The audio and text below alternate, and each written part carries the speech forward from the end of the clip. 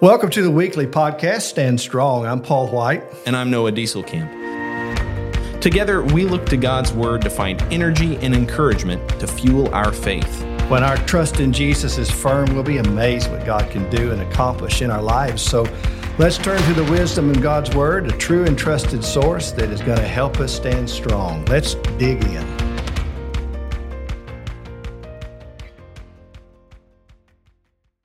Well, hello to all who are listening today. To you, Noah, here in the studio. We're continuing season 4 in our Stand Strong podcast. We're talking about 21st century discipleship. We've looked at various ideas. We've talked about different subjects. I think today, Noah, is the issue of alcohol, drinking.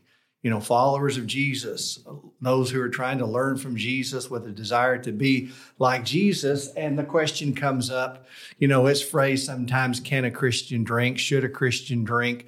But it revolves around the subject of alcohol. So we talked about this would be a good time for us to just deal with, in a short amount of time, this very big subject on alcohol, connecting it to 21st century discipleship. Absolutely. I'm glad that we get to do this together. It is a big topic, and we're not going to have a lot of time to spend on it just because of the format of this discussion. But I think that framing it from this direction is really going to help us get to the heart of the issue. And that is, we are 21st century disciples of Jesus. We follow Jesus. That's the core of who we are. It's why we do what we do. And if we cannot bring that into this discussion, we're gonna come to all sorts of conclusions, and we're gonna have all sorts of disagreements. And we may have some disagreements anyway. But if we can enter this kind of a discussion with that idea in mind, we all want to follow Jesus better. As best we can here in the 21st century, we want to be his disciples. I think that really gets us on the right footing to engage in this kind of admittedly difficult discussion with love and with a clear thinking and from a biblical perspective. Yeah, I agree. Look, I can tell you in my limited experience, I've been preaching for 32 years, had a lot of questions that revolve around alcohol. I can tell you, I have heard some bad sermons on alcohol. Now, that's one man's view. But this is our podcast, so, you know, I get to speak in the podcast. I've read a lot of articles. I don't agree with all of them I've read. So I'm stating the obvious. People that are listening, you've heard a bad sermon too. Right. I'm not saying it's bad because you didn't agree with it or you didn't like it. When I say a bad sermon, I just thought that they weren't being honest with the text. Right. You know, and so look, I think that's the part of the sensitivity to this issue is sometimes we're hearing preachers take texts of Scripture and make them say what they were never intended to say. And, you know, any attempt to legislate where the Bible doesn't is going to naturally take us in a bad place. Right. So I want to state that. I hope we understand that. The Holy Spirit doesn't need my help in trying to add things to the word because of my serious concern that I have for it. I'm going to state my view right up front without any shame. I do not drink alcohol in any form whatsoever. There may be some in medicines that I take, right, but I'm not a drinker of alcohol. Certainly, I think the Scripture clearly forbids drunkenness. And you and I talked about, we didn't feel the need in this podcast to go to those text of Scriptures that clearly tell us that drunkenness is sin. Right. So we're moving in a little different direction, aren't we? Right. Yeah, absolutely. And just to be upfront for our listeners, I know you already know this, but for our listeners, I am in the same boat. I do not partake in alcohol in any form other than medicine. Again, people will sometimes bring up the medicinal use as an example of how people are dishonest with the handling of this. I've never met anyone that's against the medicinal use of alcohol. That doesn't justify using it. If the Bible said it was wrong to use it medicinally, then obviously, regardless of what other people think, it would be wrong. So all of that to say, I'm in the same boat. That's the perspective I'm coming from as far as my personal life and my personal convictions on this. But we do have to approach this from a scriptural perspective and make sure that we are understanding what the Bible does and does not say about it. And yeah, so we're going to assume, for the sake of the 20-minute podcast that we're doing, that we know verses like Ephesians 5 and Galatians 5 and 1 Peter 4 that make it clear drunkenness is unacceptable before the Lord. It's listed among things, like sexual immorality and orgies and things that should make us go, oh, okay, that's gross. That's wrong. That's against God. We know that. Mm-hmm. So let's move beyond the idea of drunkenness being clearly wrong, because that's not really the question that people ask. And it's not the question that people get sensitive about either. In fact, let's go ahead and pause here for just a moment, because as we've talked about here in season 4, we've been doing these question and answers where people can submit questions and we'll try to answer them to the best of our ability in just a couple of minutes. And a question that we have for that question and answer section just goes hand in hand with our discussion today. And the question is this: why is drinking alcohol such a sensitive subject among Christians? Why is drinking alcohol such a sensitive subject among Christians? You mentioned just a moment ago, Paul, that it was. And so I'd be interested in hearing what your answer is to that question. I think one of the reasons is because, from my experience, those who have talked to me, so let's just take the side of those who say, like I argue for, that I shouldn't drink it in any form, in any amount, to any degree. And there is a side who, quite honestly, let's say you grew up in a home where you had a parent that was alcoholic, mm-hmm. or let's say you've lost a child to death because someone was drinking and driving, got behind the wheel. Your child, I know those are real stories. Those are not just things that are hyperboles. This is real stuff. And we take we're very passionate about things, and we should be. Mm-hmm. And so I think that's why this is such a sensitive situation, because you've got a side that says, look, this is so dangerous. And it is. It can ruin lives, and it can. So the safe approach, what everyone should do, is what I choose to do. Right. Everyone else's conscience should be where my conscience is. So I think starting there is what makes one of the reasons this is such a sensitive subject. Right. I'm not saying we should start there because you heard a lot of things like I feel and I think. Right. And I have offered this on any question really, but especially these big sensitive issues. I don't want to start with I think and how I feel. Right. I'm not saying it's irrelevant, but that's not the best starting place. But sometimes we bring that into our discussions and want everybody to feel as passionate about it as we do, based upon life experiences. Right. And in turn, when those experiences dictate the discussion that's going on, there are going to be other people that see there's a relative inconsistency there with the handling of Scripture.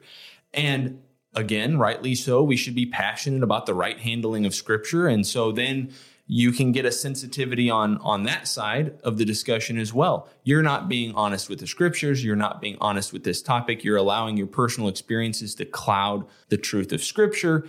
And that can be taken as a very personal attack as well. And very quickly, we can see the discussion can devolve from what could be a productive discussion of what is right, what is wrong, what is wise, what is unwise, and into a personal, almost offense. I can't believe you would say that. I can't believe you would think that. I can't believe you would believe this.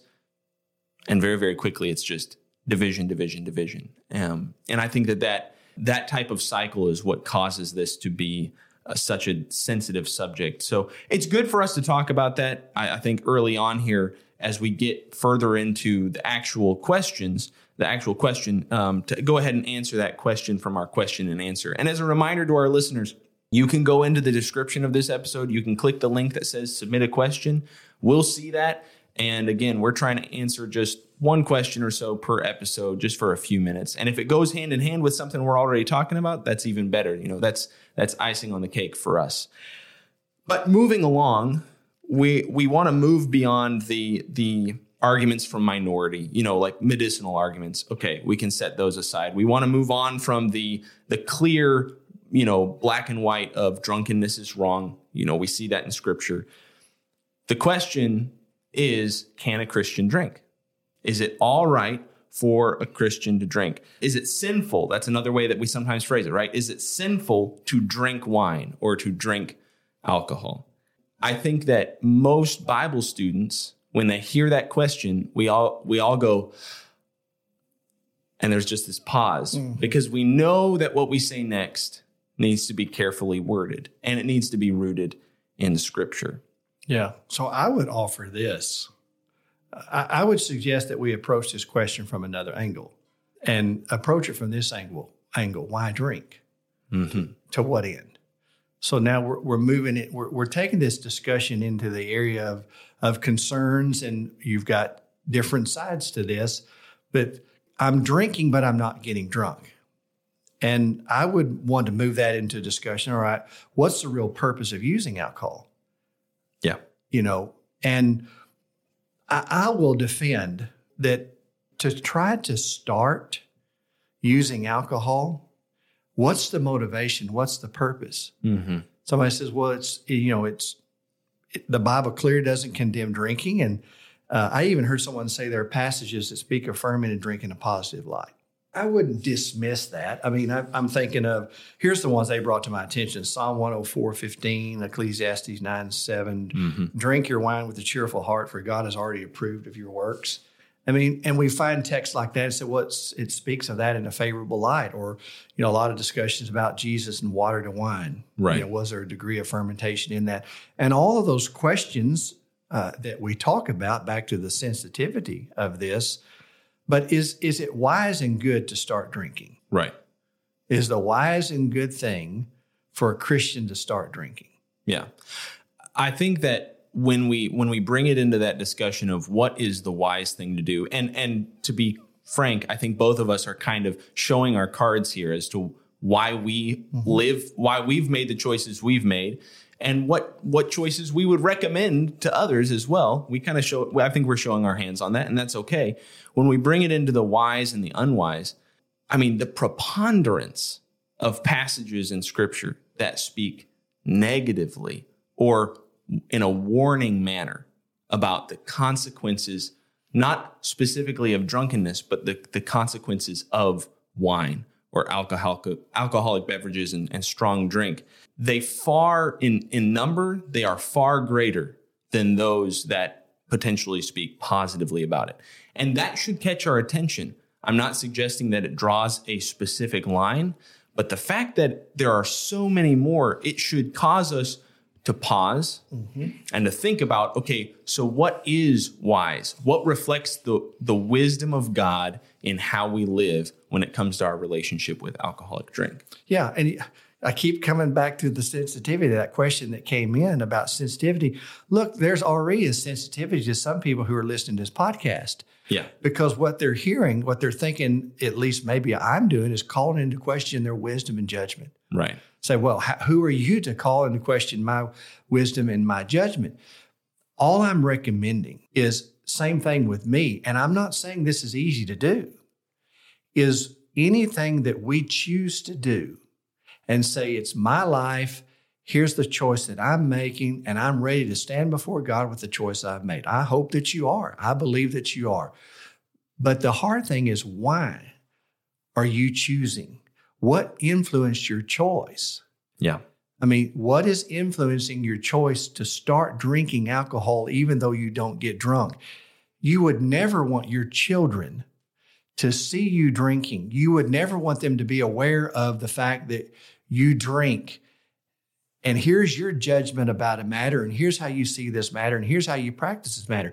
But are you 100% guaranteed that you cannot influence someone else, that even though you do something in moderation, it doesn't influence someone else to do something in excess? That's why I offer that serious concern. I mean, this is not an easy thing for any of us to do, is think about why we made a choice and why did we even start down that road. Right.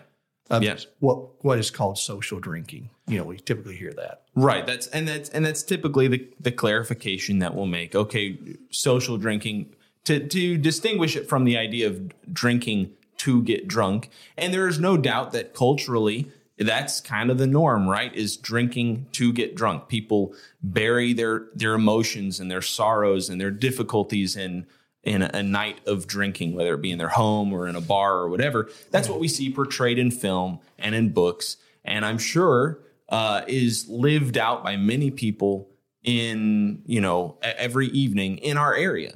But that we don't want to go all the way into that discussion because that's not what's being talked about. The question is, why drink? And I think that's a really probing question. And I think sometimes we have trouble when we get into those kinds of probing questions. We automatically, because I know that people have asked me a similar question about, not about alcohol, but about other habits that we choose for our lives and things that we engage in our lives. And it can feel a little aggressive. Well, why do you do that? Because I want to, because I have the liberty to. Okay, that's fine. You may have that liberty to, in my case, to listen to that music or to watch those movies. Yeah, you might have the liberty to consume that media, but why do you? Mm-hmm. And if the answer is because I want to, because I enjoy it, that could be a valid answer, but we have to consider the question that goes with it is, could I be doing something better? Could I have made a choice that is more glorifying to God? And now we have to be careful with a slippery slope here because there's always something. I mean, right now you and I are recording a podcast, but we could be spending this time in prayer, right? So we have to be careful with that kind of comparative argumentation. But there is worth to those kinds of probing questions. Why do I choose to do what I do? And am I doing it to the glory of God? Yes, I agree. I've preached a lot on grace in the last couple of years. You preached recently on grace. I love the context in Titus 2, and I still offer to people, you can't do any better than taking an honest heart, and I am not calling anyone dishonest who disagrees with me, but you can't do any better than take an honest heart into the Word of God. An honest heart into the Word of God is a hard race. Just because a preacher says it, just because you've always believed it, doesn't make it so. So the honest heart into the Bible, the text of Scripture, you can't do any better than that. And there's grace passages that have a context like Titus 2 that clearly tell us that God's grace appeared to all men. Depending on the translation, you'll have grace teaches, instructs. I love trains in Titus 2, 11, 12. And it says that from the positive side, it is training us. Grace is doing this. It is training us to live this way, soberly, righteously, godly. And if you look at those terms, soberly, maybe you'll have sensibly, or maybe you'll have self-controlled. And again, that's not just a discussion about alcohol. It fits, but that's not the only issue. It's a life that is controlled, thinking that is sensible, that produces actions that are reasonable. And he uses righteously there as an adverb. It's just being upright. Mm-hmm. And as I read that, I do think about a concern for what ultimately just pleases God and is the best for other people. And then he uses a big term, godly, that I think gets to the core. Really, all three of them do. If you weave all three, the soberly, righteously, godly, if you weave those all three together, here's my judgment in this. He's appealing to someone's heart. He's wanting me, trained by grace, to examine my motives in every decision, every action I choose. Mm-hmm. And I'm not telling you that's easy. I'm not saying that I haven't grown in this area. I'm not saying that 30 years ago I made a decision and I thought it was the godly decision. I was examining my motives and I wanted them to be pure. And grace kept training me. The Holy Spirit kept doing his work in me, through the word and through life experiences. And you grow to a point, if you're just saying, Lord, I want to be a disciple of yours. I want to be in your schoolhouse and learn from you. All I want to do is make those life choices that honor you and put me in the best possible place and position to bring others to you. Yeah. I want my kids to grow up choosing you, having a faith of their own. I want others in the church that I'm a part of to look at me and say, hey, I'm really encouraged when I'm around them. Yeah. And those, I know that's not an easy thing to think about, but I think that's where we ought to start with any life choice that we make. Yeah. Not can I, but should I? Yeah. And that is a really difficult question to grapple with, but that is to have a play on words. That is the heart of the matter, is what is the heart that we're bringing before God. And so if you're listening to this today and you're expecting us to come down with a hard line as far as what you must do in your life when it comes to alcohol, I think you're listening to the wrong podcast. We're not going to come down with that hard line. But it was something you said just now, Paul. I just want us to really to mull over. I want us to spend a little bit of time thinking about, and that is the fact that we need to be going to God through his scriptures and in prayer, saying, God, we want your grace to train us. I think that's a worthwhile prayer. And I was wondering if real quickly you could lead us in a prayer, just asking for God to lead us in grace in this area and others. Yes, let's pray. God, we're just so thankful that we have a Father like you, a God who cares, a God who's powerful, a God who has already demonstrated unmeasurable love and poured out grace in our lives through the free gift of Jesus, through the Spirit who's the revealer of truth. God, you just are at work in this world. You're at work in us. And we humble ourselves before you, asking for your help, asking for your wisdom. We just want to make choices. We just want to make decisions that honor you, that reflect the beauty of your Son, Jesus, in every way.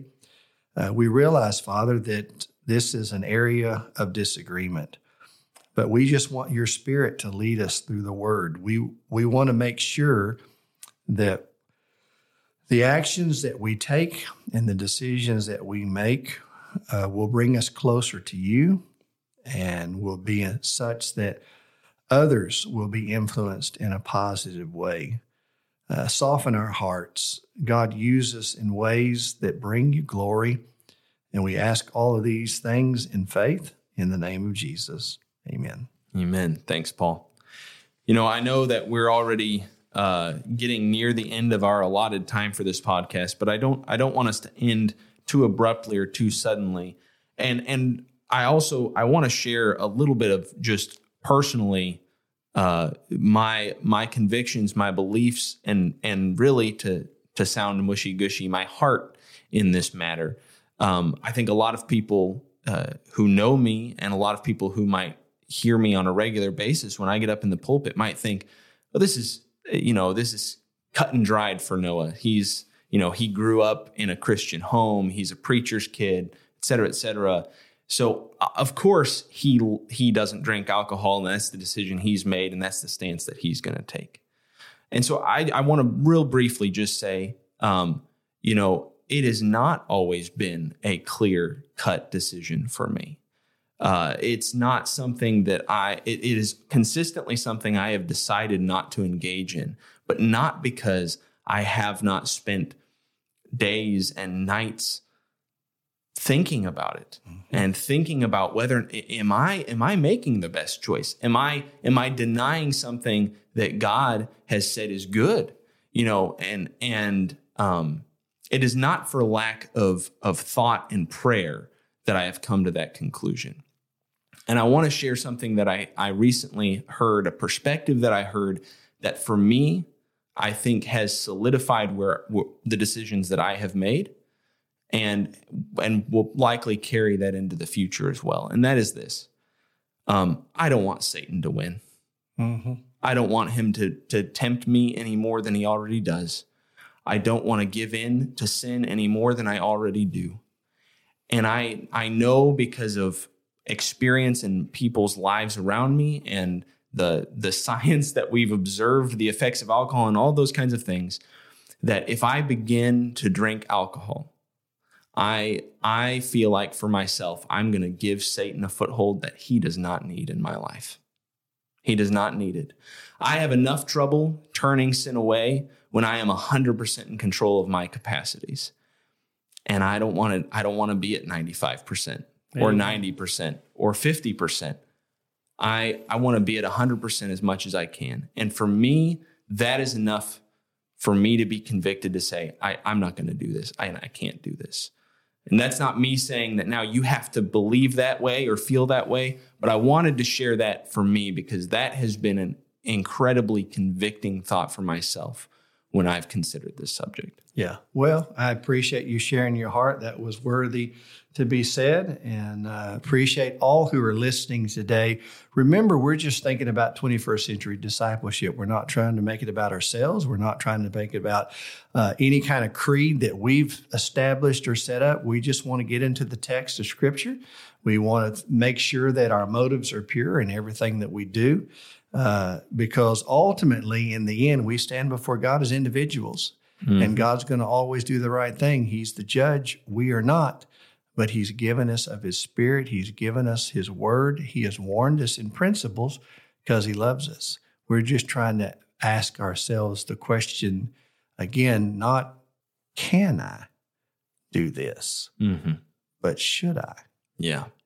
And so thank you for today.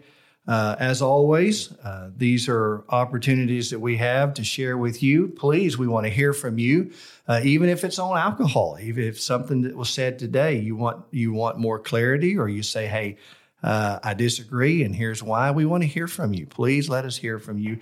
Thanks for listening today. Where are we going next week, Lord willing, Noah? Well, next week we are going to be considering modesty when it comes to 21st century discipleship. How should a follower of Jesus Christ consider and live out the idea of modesty and some of the things that go into that discussion? So that's where we'll be going next week. And I'm looking forward to that discussion. And I pray that until then, we can all stand strong in the Lord. Thanks for joining us in God's Word today. We hope you'll continue to join us each week as we consider how to deepen our faith in God. Here's some good news today and even this week. With God as our foundation, we know that we can stand strong.